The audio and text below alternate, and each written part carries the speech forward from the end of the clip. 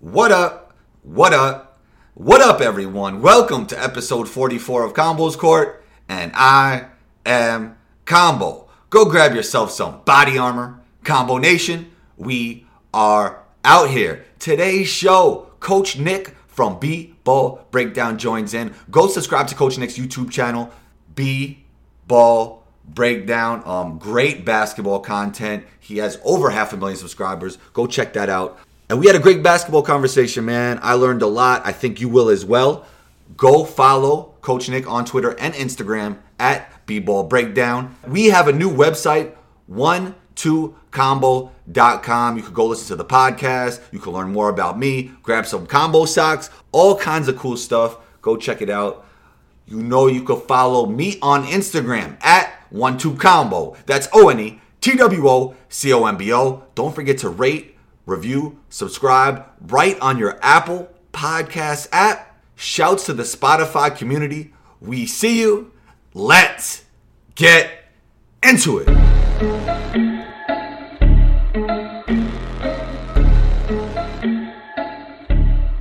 Welcome to Combo's Court. Thank you. I love the vids, man. You obviously have great knowledge of the game. Where did you learn the game and where have you coached? Well, I was a coach in my old high school, and that's where I originally cut my teeth. Actually, after college, I coached in my old grammar school as well. But even before that, I was a basketball manager at the University of Wisconsin. So, Stu Jackson was my boss, and Stan Van Gundy was an assistant, and Sean Miller was an assistant. So Ray McCallum Sr. was an assistant. So I got a chance to just observe and watch and learn from those guys about coaching and the fundamentals. And then from there, I started coaching into high school as an assistant for a long time, or for a while, and then I was a head coach for a while. So, I've gotten able to apply all that knowledge I learned in the real world at the high school level. And then I've, appeared at different clinics and worked with some pros and that kind of stuff throughout the rest of my career. So I've kind of, touched upon a lot of levels. You learned from a lot of great minds. What was your reasoning for starting B-Ball Breakdown? And did you ever think it would grow to 500,000 subscribers? Hey, so it's even more than that, but so at any rate, we're going to be at 6 pretty soon. So nonetheless, I started it, I think, was when the Celtics and Bulls in 2009 had this epic first round 7-game series. And I was watching it thinking to myself, gosh, there's a lot of really bad basketball being played. A lot of it on the Bulls side.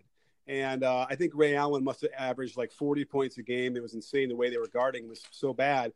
And no one was sort of acknowledging that. And everyone was just sort of enjoying the epic nature of it, which was, undeniable that it was dramatic, but it was certainly, we were missing a lot of that. So that sort of spurred me to think about creating something that could help shine light on really what's going on in the court that kind of flies in the face of what the mainstream media narrative was at the time. Right. And, in today's climate, so much is focused on what's going on off the court. And I like that your videos are really about the game itself. Yeah. It's funny because so much of what gets a lot of views are all the off the court stuff too. Right. And so, I'm constantly in a battle of, okay, well, how can I sort of, ride the middle here where I can kind of touch upon those things, but also get the X's and O's.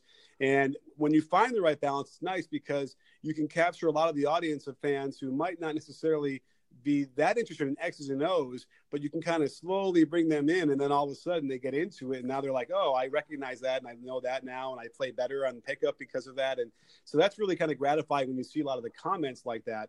And I think that the discourse of NBA fans over the last several years has really, improved as far as knowledge goes, deep rooted knowledge. That is true. Even the kid, even when I'm talking to like a younger player, like they know a lot about the game. And sometimes I'm surprised by how much they know, Yeah.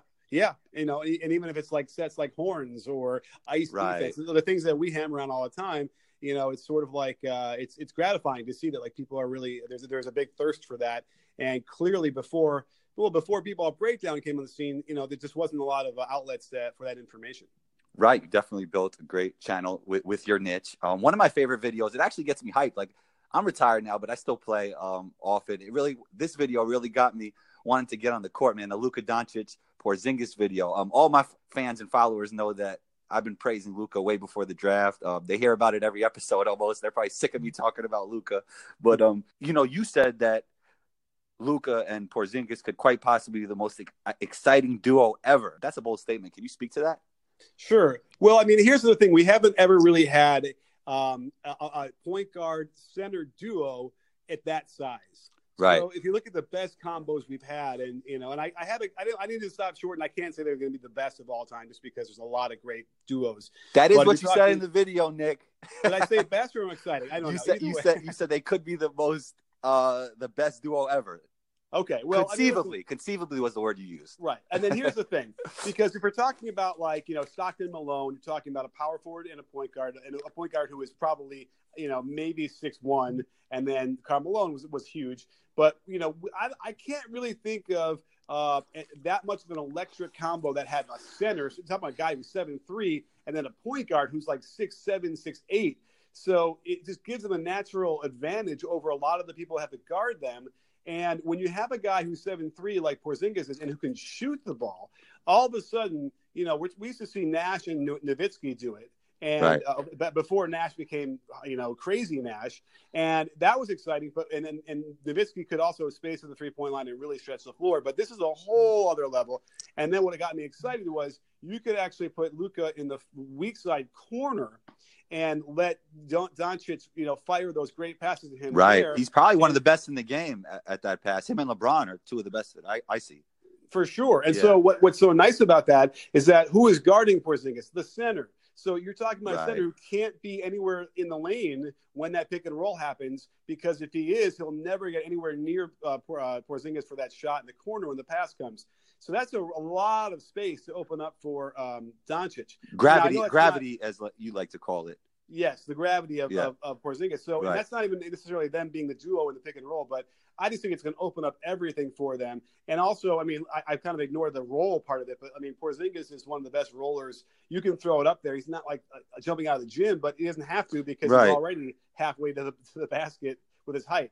So, and he's probably sneaky good athletic. So I'd even say that. Yeah. So there's a lot of opportunities here for that. Now, in theory, we could actually see a little bit of the other way around, where Porzingis might even get a ball screen from Luka.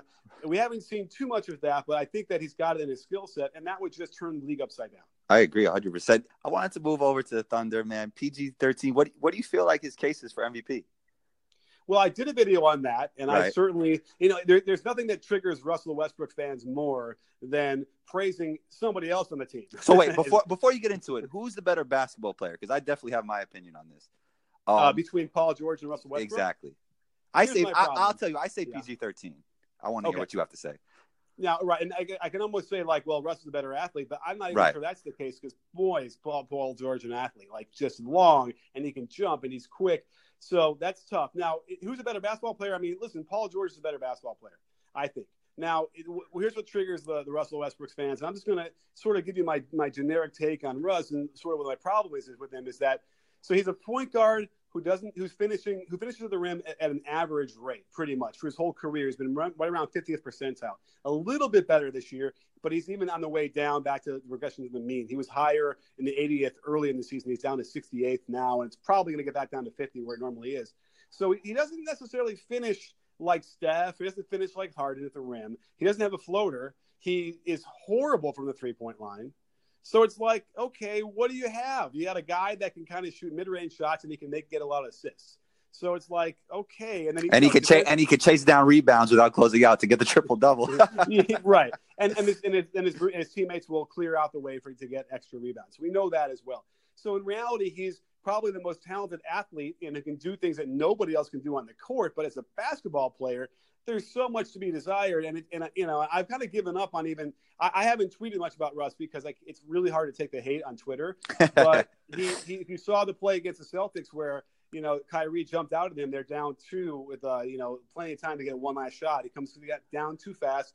Kyrie knocks the ball away. They don't get a shot, and I finally just shared that clip. It was like with a big LMFAO because I hadn't spoken about Russ hardly all season, but it just kind of came out.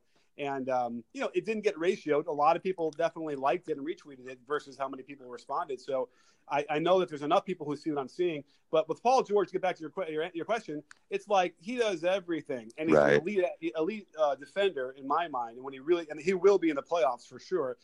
He facilitates well. He shoots well. He can handle the ball. he is so tough. And, it's like the Russell Westbrook fans will say, well, Russ is allowing him to do that. He's almost like a souped-up version of a 3-and-D guy. He's like the super 3-and-D guy. Yes. And which also really quickly brings me to this point I had at lunch today where it's like Paul George is the guy that should be drafted number 1 in the draft every year. And yet we're still drafting Ayton and Bagley. And I don't you think that was just the storyline of last year's draft? Do you think that's every draft? Well, go back and look at it. It always seems to be like the talented big man who's out there. Right. If I have a chance, I'll look. But you know what I mean? It's never like Doncic should have been obviously the first. I was telling everybody, and people were looking at me like I was crazy, Nick. Yeah, I mean, I would have thought Bridges on the Suns. Here's a guy who's like he's already a really good defender for a rookie. He can shoot threes.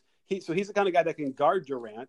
And maybe you can develop him into even more of a lethal scorer. But, like, I don't know. That's the kind of body I'd be looking for. I want the 6'8", 6'9" guy that can shoot threes and play some defense. Definitely. And, not worry about the Aidens, who break down and they don't space the floor. And it's like it's weird to me. And I imagine in the next several years, the draft order and focus will change. So who's your MVP so far? Oh, Harden is the MVP. And okay. He should win it. Now, I did a tweet really quickly on a stat. He leads the league in points per game on drives. Harden? Yes. Okay. On points per game on pull-ups and free throws made per game. He's like, he doesn't matter where he is. He scores everywhere across the floor. And all those pull-ups are threes, by the way. So it's like. Well, there's no way he leads the league in mid-range. Well, it's pull-up shots. I wanted to pull up, but I went back and looked at how many shots he's taking per game off the dribble for three. I think it's like 12. I think almost every single three he takes is off the dribble. So he's not taking any mid-range, right? So there you go. So it's pretty much all threes. Right. So it's like there's just nowhere. I mean, okay, great. Maybe he doesn't score mid-range. Now I will tell you this with certainty: if he did pull up for the mid-range, he'd be awesome at it. I just know as a shooter, That's true. Yeah. So and we've seen him do.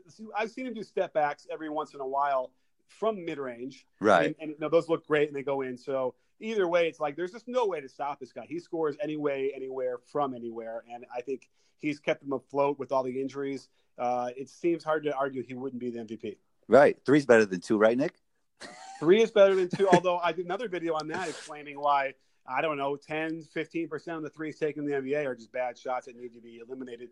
And I suspect that as we get forward with more data, the Rockets and whoever are going to finally figure out that there's a sweet spot for that three-point frequency. And I think they've gone overboard a little bit too much. And there's going to be a correction, I think, at some point, as we see more teams like the Spurs take the fewest in terms of frequency, but also have the highest percentage. And they're going to realize that there's going to be that sweet spot somewhere in between where the league will change a little bit. And I think that'll make it better. Definitely. Do you think Steph had a lot to do with it? Just the way he plays the game, because he's like a great bad shot taker. It's not even a bad shot anymore for him. But right. Yeah. Well, I think the full impact of Steph is going to happen in the next several years as all the 10-year-olds that had been watching him play from about 4 years ago are slowly getting in the league. Because remember, I don't know, like, when did you graduate college?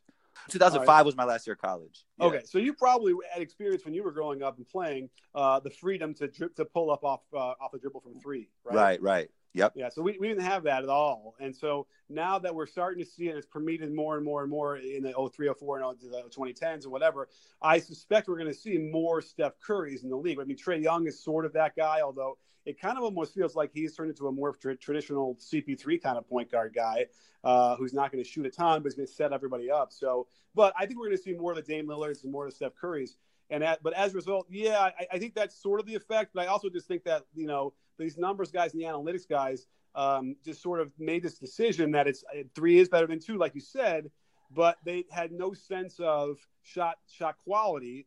And they're slowly learning that, geez, there is something to that. Whereas, a three-pointer on the right wing when you're up by 4 in the second quarter is not the same as a three-pointer in the same spot when you're down by 5 with 5 minutes to go in the fourth. So, Harden's your MVP. But here's my thing from a team perspective, and I wanted to see if you agree with me here. When one player is in ISO mode, I think it's hard in a series for the whole team to be in a rhythm or a flow. Is that fair? Yes, that's another great question because you're standing around, you don't get to touch the ball that much. I mean, when I have interviewed Steve Kerr before, and one of his reasons why he doesn't run pick and roll that much is because when you do that, you're going to have three guys having to stand around for the whole possession, and and they don't get that rhythm. And certainly he would know that well because he was that guy who would play 20 minutes, and he didn't touch the ball all the time. It was really hard to shoot that way. So without question. There's a benefit to that as far as rhythm for the shooting aspect of it, and also just the confidence and the offensive flow. But I think we know that players will play harder on defense when they touch the ball. 100%. Move it. You know what I mean? 100%. And so that's one thing. Listen, the Rockets defense isn't great, and I don't know if you can attribute it all to the fact that they're kind of bored standing around watching James Harden. Even an ultimate team guy, if he's not getting the ball, you just kind of feel out the rhythm of the game. Yeah. Well, what the Rockets, I think, did was they distilled the essence of what they want, and eliminated everything else. So it's like, if we want shots from the three, we're not going to make 5 passes and run a pick and roll and commit, try and do a kick out from there because there's a chance for the turnover or, whatever, that kind of thing. So they're like, we're just going to simply execute one action, and let James Harden create that. And then either he gets the three or the three. And it's a robotic, it's not jazz. It's very much scales on the piano. And that's another thing that's not aesthetically pleasing. And I think a lot of coaches don't like it. But I will say this. When I watch Harden specifically, and only Harden, do those ISOs, it's like watching a boxing match, right? And he's setting him up, and you're mesmerized. So from my point of view, for some reason, I don't respond as negatively as a lot of other people do to the ISO nature of it. Now, the other negative part is him drawing the fouls, which is another conversation. But as far as when he does those combos and he's, faking and moving, it reminds me of like Ali, out there playing, boxing against Foreman. And those are mesmerizing bouts where you're like, wow, how is he going to get this done? So there's something to that I like, and he's also so supremely skilled when he makes those shots that it's like you got to sort of just throw up your hands and applaud. Speaking of like one-on-one matchups and ISO ball, you had a great video on 90s basketball. Back then, there was no zone defense. There was a lot of one-on-one matchups. It was a lot more physical. Do you think there's something missing in today's NBA? Well, it's funny because I was, I played. I was pretty physical. Okay. And so, you knew I guarded you when you were. Coach Nick was a bruiser. All right. A little bit, and so, but then again, I used to try and coach my teams defensively where if you move in the direction of the ball and you play the right way on the weak side, you don't actually have to make much contact. So I'm sure you remember those drills where a guy would cut across the lane and you'd be guarding him and you had to put a body on him. Right. Forearm. Yeah, right. Forearm. And locate him almost. Like, yeah. Yeah, right. And it's like I taught my guys how to do it where they didn't have to do that, and they just force them to cut away and out of there, no way to get the ball, and you don't foul anybody, and they don't get good shots, and then you win these games that way. So so I'm not that much in favor of the physical nature of it, I suppose, because it leads to fights and all that stuff. But there is a bit of competitiveness that's sort of missing because they're all friends now for the most part. Although there actually seems to be some sort of a faction sort of slowly forming, but because they're all sort of across teams that, it's hard to sort of say an entire team hates the other entire team because you're going to have at least 2 or 3 guys who are best friends with the other 2 or 3 guys in another team. So that is certainly missing, that rivalry. We don't have a rivalry. We don't have the intensity, I don't think, that we used to. And I mean, I grew up in Chicago Stadium watching the Bulls, and they go on a run. They go on a 9-0 run, capitalized by a 3-pointer, which was still rare. And then when the other team had to call a timeout and we got out of our seats to cheer, like that was pretty intense compared to what I feel now when I go to stadiums that don't have that same intensity. And also the games go on such crazy runs now because of the 3-pointer for both teams, right, that it's almost like the run itself isn't even novel anymore, and it's expected, and it doesn't have that same weight. So there's no question that that's different for sure. Yeah, I agree, man. I like the current style NBA where everybody could pass, dribble, shoot, spread out, positionless basketball. And the team that embodies that the most is the Warriors. Man, DeMarcus Cousins, man, his return. Is it over for the league, man? Should we just give him the championship? How do you feel about that? Yeah, I mean, they're not going to lose, barring a catastrophic injury or two. And the thing I find about DeMarcus is just most interesting to me is that I think his best value for them is his screening. Like, he sets crazy good screens. Probably half of them are illegal, but because he's an all-star, they're going to give him the benefit of the doubt. And when you let a guy like that do that, then it's really unfair. And his offensive rebounding, the guy is a bull. And so the key here is, even if like a Kevon Looney wanted to try and be that aggressive, he's not going to score on putbacks like Boogie can. And that is a real weapon that they have now that they didn't have before. So, and I haven't even talked about Boogie's shooting or his passing, and that's why it's such a big advantage for them. And he looks good. Now, I'm a little bit worried about the way he looks and why he's moving. He cannot elevate on the left leg at all. It's still early, Nick. It's still early. It is, but he's out there playing, 25 minutes or whatever that is, and the right leg is overworking, and that you have to be a little bit concerned, and I hope that they're rehabbing properly and he's taking it seriously so that they can strengthen and get that back, because if you overload the right leg too much and you're a big guy like that, it's the only cause for concern the way his body mechanics are right now. So I hope they can get that under control before the playoffs. Another big guy who's been the talk of the NBA, Anthony Davis, man. At the time of this recording, I think the Lakers offered Zubac, Lonzo, Kuzma, Ingram, and somebody else, right? KCP maybe? Yeah. I don't even know if KCP is in it all, but all I know is that when you counted it all up and you got like Davis and in return, they were still going to be 4 roster spots short. Oh my God! with no forwards, they'll have 4 centers and no forwards. So it's like a recipe for disaster, because they'll have a really top-heavy lineup. And by the way, it was also reported the Lakers pulled out, right? They didn't even – I mean, this is probably just gamesmanship. Yeah, they're waiting. They said they're waiting for a counteroffer or something to that effect. Yeah. Okay. So, now, of course, Lakers would be foolish not to try and get AD. They can't afford to waste any time of LeBron's what he has left, because if they're going to wait a year and a half, then, LeBron, year 18, whatever he's going to be, is going to be a shell of himself. So I see why the pressure is on them to get him now. And you know what? It's like, is Ingram going to be that guy eventually? I don't know. I have doubts. I like Kuzma better. Well, I like Ingram better as a potential go-to guy than Kuzma. But Kuzma, I could see your point. He fits the NBA real well. Like, he could be like a third guy right now. Like, we know that, But with Ingram, it's funny. I was just on another podcast talking about how I think I should do a video comparing Ingram and Tatum, because they both seem to have the same issue with getting by guys off the dribble. And I just think, and part of it with Ingram is the way he trains, and you can see the strength of his body and the legs is not there.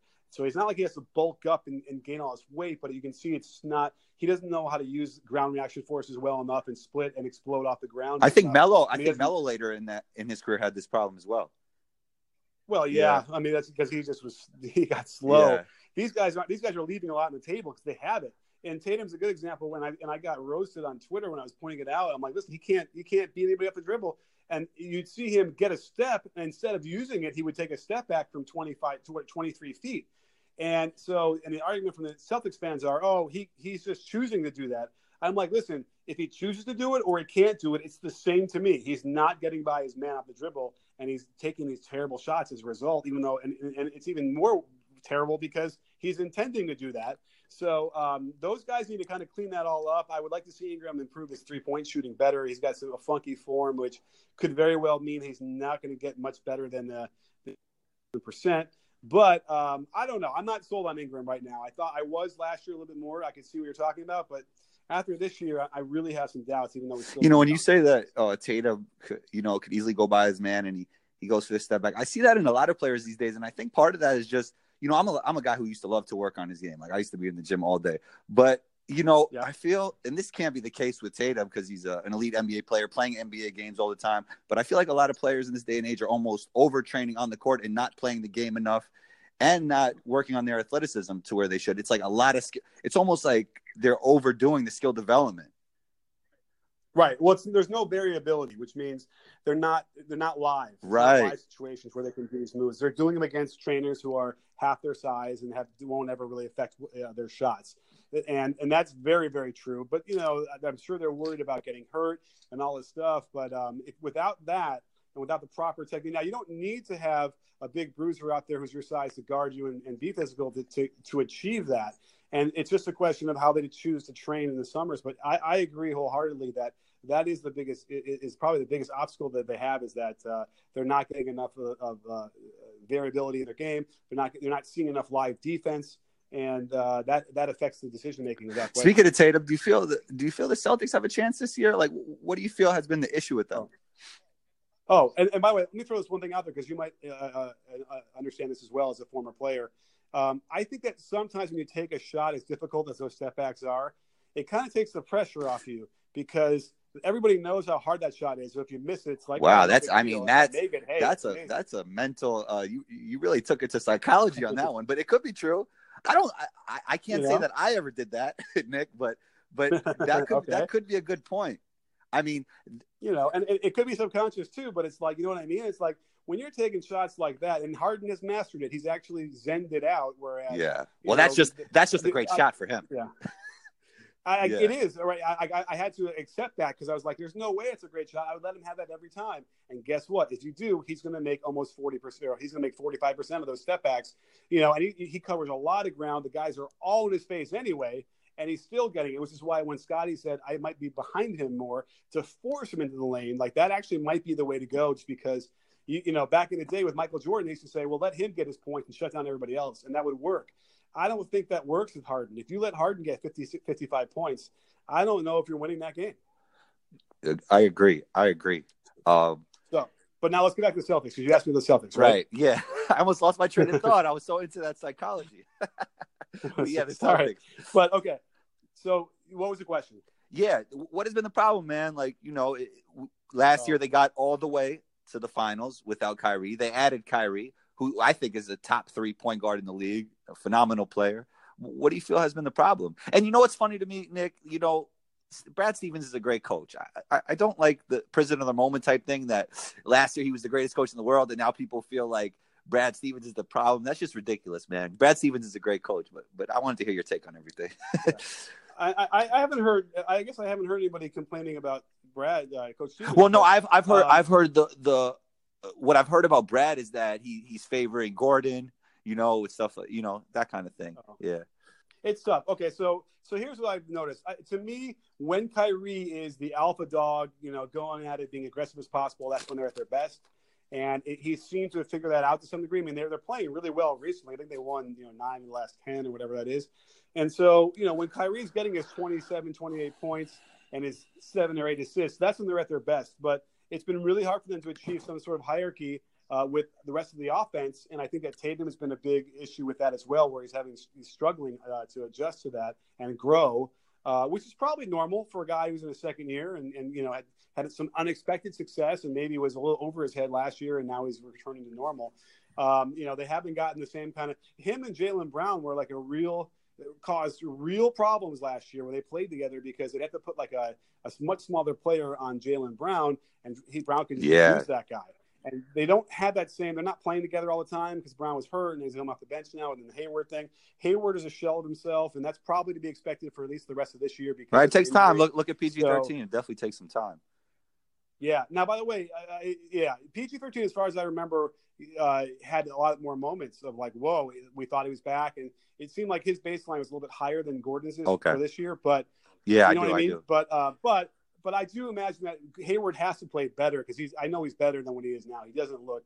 His IQ is still there. I mean, he still looks fun to play with, but they don't pay a guy that much just to be fun to play with. Yeah, exactly. So that's an issue.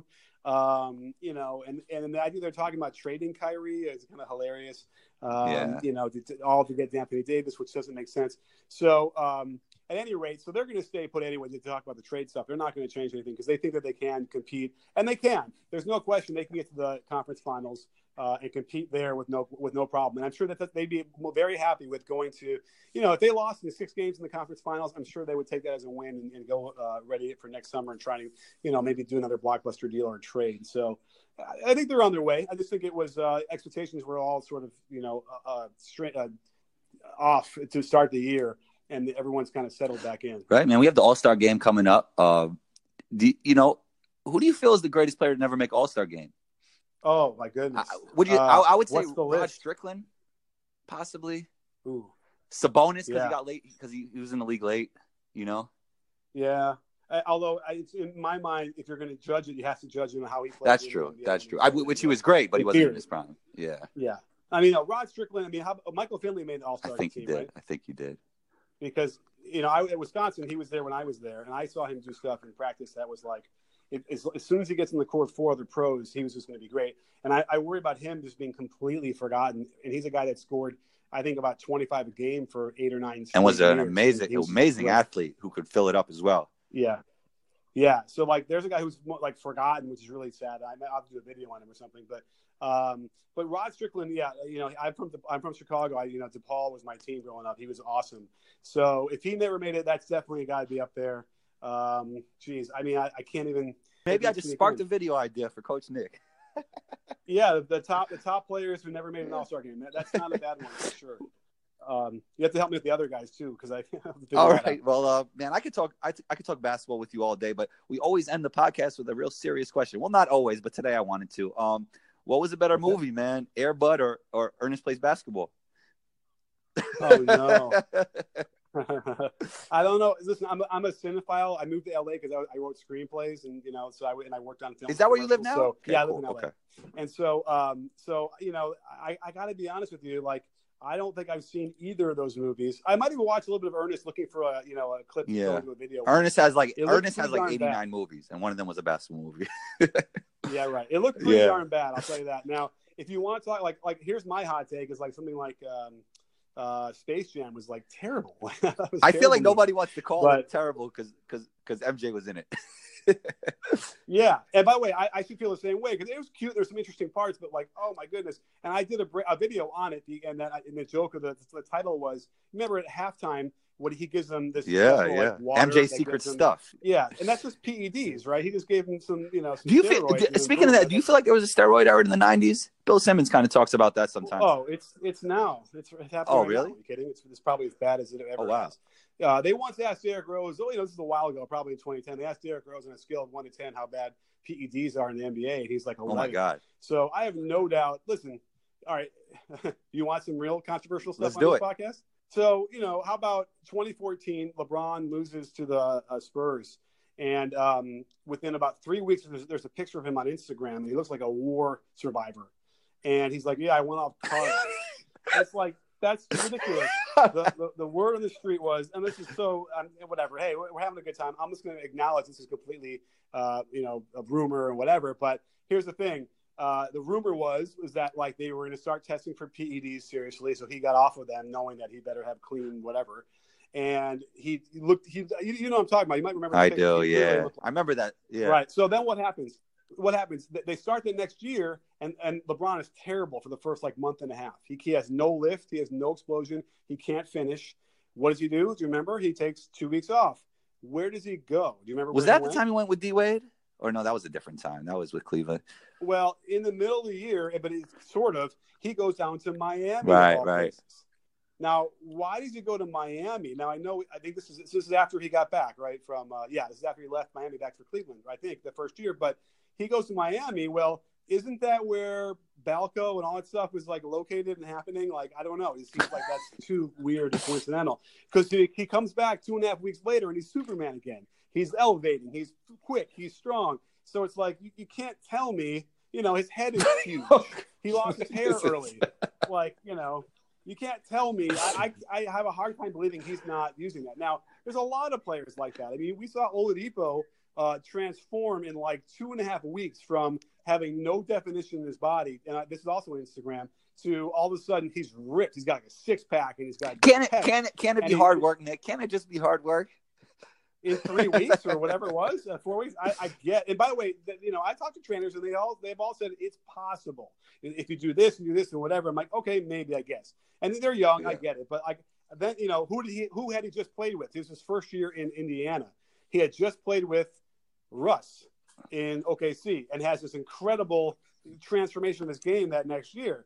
Well, how does Russ come back from these major injuries without even missing hardly any time and to his knees and and never misses even a beat with the way he jumps and runs and whatever? It's like, I don't know, but I'm very suspicious about a lot of these players. And the answer probably doesn't have to be get them in trouble. It's just like probably legalize all of this and let them die an early death, I guess, is what would happen if you use it enough. Yeah, just make it legal. Maybe that is what we should do, But yeah, I mean, we really shouldn't, only because, like, Walter Payton, my hero at the Bears growing up, he didn't make it to like 50, I don't think. And I'm pretty sure a lot of that is it's just related getting banged in the head over and over again, right? Maybe. But I also feel like his health failed too, like independent of the brain. And they were shooting him up, and at halftime, so he didn't miss a game. And you saw how hard he got hit. I don't know if you remember, he got hit every down when those really bad Bears teams the first 6 or 7 years of his career. So anyway, the point being that we can't really allow that to happen and let that be regulated, only because it just seems like it's pretty well documented. It's very dangerous and it will really harm your career later, your life later on. But the bottom line is I still think it's probably a big deal. They know how to get around it. They test in these ways that are easy to fool. So watch, the NBA is going to just shut me down now. But at any rate, you got your own following. Don't worry about it. You're good. Yeah, right.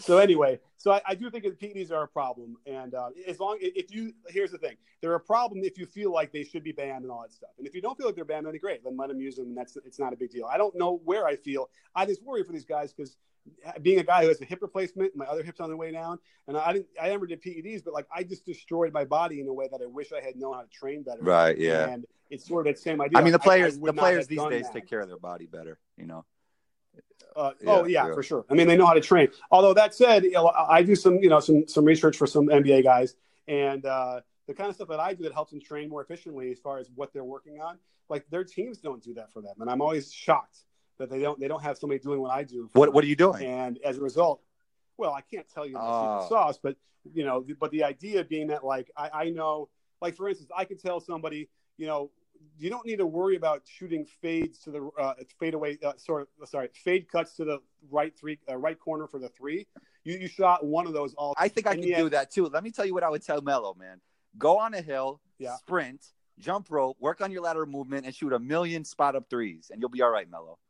Right. Well, that's the point. So it's like, if he's going to shoot a million spot up threes, it's not just enough to say shoot some threes. I'll tell him that you guys shoot them from the right wing and have a guy pass it to you from the left side, right, and have him do it. You know what I mean? So it's much more focused specific. So you're not out there wasting jumps and cuts and movement of things that you'll never do in a real game. And I think that's like, when I grew up, I go to the gym and I'm going to shoot 1,000 shots. Well, I had no idea what shots I was going to shoot. I just shot whatever. Right. And man, nowadays I'd be like, no, I'm going to shoot my in and out, left, right, pull up to the right wing off of the pick and roll. Right. Then I'm going to do my through the legs. You know what I mean? You'd have it like your golf shots. And we didn't have that growing up. And it's slowly trickling in. But even now, today, like, these guys, they don't necessarily have a sense of what the shots are they get more often and where they're struggling or they're not. That's definitely a conversation every player should have with their coach or their team, that what the offense is going to look like and where they'll be getting their shots so they can work on that specific shot. It could be so beneficial. Right. Yeah. Now, by the way, that's what the Spurs do the best, in my opinion. And so I think that's why they get guys like Danny Green, who comes in, can't even make the terrible Cavaliers team. Right. But he gets the San Antonio. They're like, okay, these are the exact shots you're going to get. It's like 4 of them. And you're going to work on these shots, 500 shots a day. And to his credit, he's a great shooter, but that obviously helped him. Well, but he wasn't a great shooter in Cleveland, I guess, right? What, was he getting the opportunity? And by the way, I don't know. I mean, probably not, but I think that they helped make him. And, but he's a good shooter. I mean, his mechanics are a good example of anybody can shoot. No, it doesn't have to be perfect. Right, man, the way he shoots is weird. But there's no question that they recognize, here's a guy who's a pretty good athlete. He's got decent size. We can create this out of here. We can teach him how to, find these shots and know how to make them. And by this time, he's a knockdown shooter. But he also struggled, right? He's had, as part of his mechanics, he's had these a whole year of being like very average from 3 and then back up again. I think that's what's going to happen to him just because of his mechanics. But yes. So anyway, the point being is, as we move forward into the future, more and more players, I hope, will be able to train much more in a focused way to develop what they are really good at, or to address what they're not good at more, so they get their whole game elements. Nick, we could talk basketball all day, man. I appreciate you being here, but before you go, tell us where we could find you. I mean, I watch the YouTube video, so please tell them about YouTube and then everywhere else they can find you. Sure. Well, you can always find me if you start typing in B-ball on YouTube. It'll autofill the B-ball breakdown, and you can find me there. We've got thousands of videos. Twitter is always fun live during the games. For the most part, almost every night I'm tweeting out little video snippets and analysis. Instagram's a really fun time there. We have a Facebook page. I'm launching a whole new series of videos I'm going to sell to coaches for how to improve coaching their players, both X's and O's, offensively, defensively, and individual. So there's a lot of places to find me, but, YouTube has always been the big gateway. Well, Nick, thanks for being here. You're always welcome back on Combos Court if you ever want to talk about basketball. For sure. Well, maybe you'll come on my pod and we'll talk about your experience. Definitely. That would be awesome, Nick. Thanks a lot, man. I appreciate you. Right. There it is, episode 44. Hope you enjoyed this show. Big shouts to Coach Nick, B-Ball Breakdown, for joining in. We appreciate you. Share this episode, man. Do me a favor, share this episode. Share it with your family, your friends, coworkers, colleagues, everybody, man. Everybody. IG, Twitter, all your social media platforms. And if you listen to this episode in its entirety, leave the words Air Bud in the comment section of your Apple Podcast app. Appreciate you all. Episode 45 coming soon, man. Combo out.